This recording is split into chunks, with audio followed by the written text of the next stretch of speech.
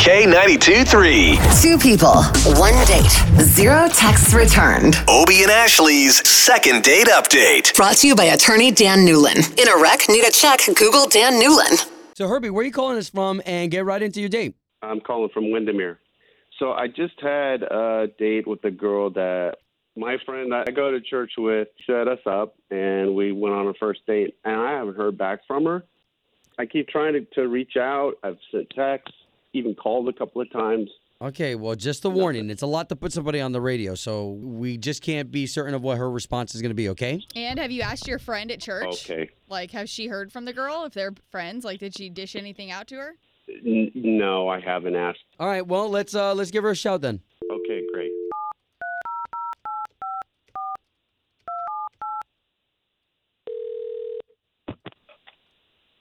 Hello, Yes, Marissa, please. this is she. Marissa, good morning. This is Obie and Ashley.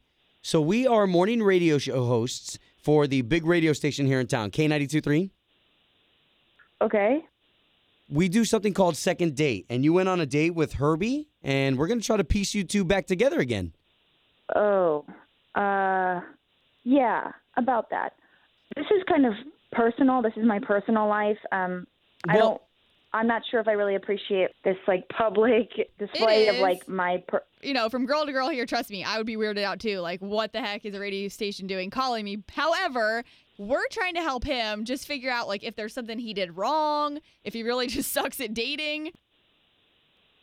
Well, there was something that happened that went wrong, and that's the reason that I haven't called him, texted him, anything. Okay, so for the health of all of our friendships here, can you let us in on it so we can kind of help him out? Yeah, it was your friend that hooked you guys up. Okay. My friend introduced us because he's a little bit older, has some stability, and she's tired of the guys I've been dating. But I was literally so creeped out the entire time I was at his house. Okay. He has, on every surface in his house, every wall, every table, every counter, there are, like, crystallized bugs because he's an entomologist. Oh, wow. What is that? So he does this. Entomology is the study of bugs, insects. Oh, okay. So he does this for a living, but they are like, I'm talking spiders, beetles, cockroaches, like everything you can think of. My skin was crawling. No, okay, but wait a minute. They're alive? Stepping foot in the house. No, they're not alive. They're not alive. They're like dead, and bodies are crystallized. Like preserved. He even had it on like tableware, like where we were going to eat dinner, like in glasses and stuff like that. Okay. If I see a spider, like, crawling on the floor, I'm, like, jumping on the nearest furniture and calling in my friend to get it out of the house. Oh, I want to gag just thinking about it. Okay, so I understand what's going on here. The thing is, though, those bugs are dead. So, like, I don't get it, though. Am I supposed to expect that this guy's going to remove all this from the house so that I can live without turning every corner and seeing a freaking bug? Well, hey, maybe he can have, like, his own bug room, like a man cave. He can actually talk about it himself because Herbie is on the line and he's listening to everything we just talked about. What? Good morning. So entomology, Hi. Herbie, that's pretty cool. Well, thank you very much. I love what I do. Look, I was trying to let you down easy by not calling you, and I was just so freaked out. I thought this would be the easiest way to just cut it off. Oh, wow. I really like you. Of course, I have to tell people what I do for a living because when they see my space, it can be a little off-putting.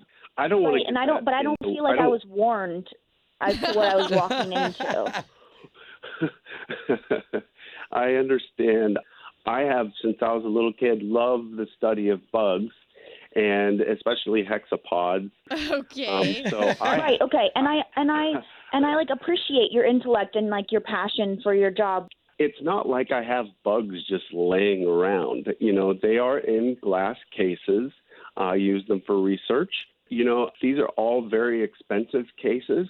And, if it makes sense, I'd be happy to move all of these bugs into another room. A bug room. I like it. Instead of a man cave, a bug cave. I mean, look at that, Marissa. He's compromising already. So second date, guys?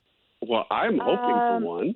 Yeah, I would love to actually just enjoy his company and not be so focused and distracted by by my surroundings. So maybe not at your place until we move it all to the bug room. Duly noted. That's great. I'm very excited, Marissa. Thank you. All right, there we go. Home of Obie and Ashley's second date update. Did you miss it? Catch the latest drama on the K82 3 app.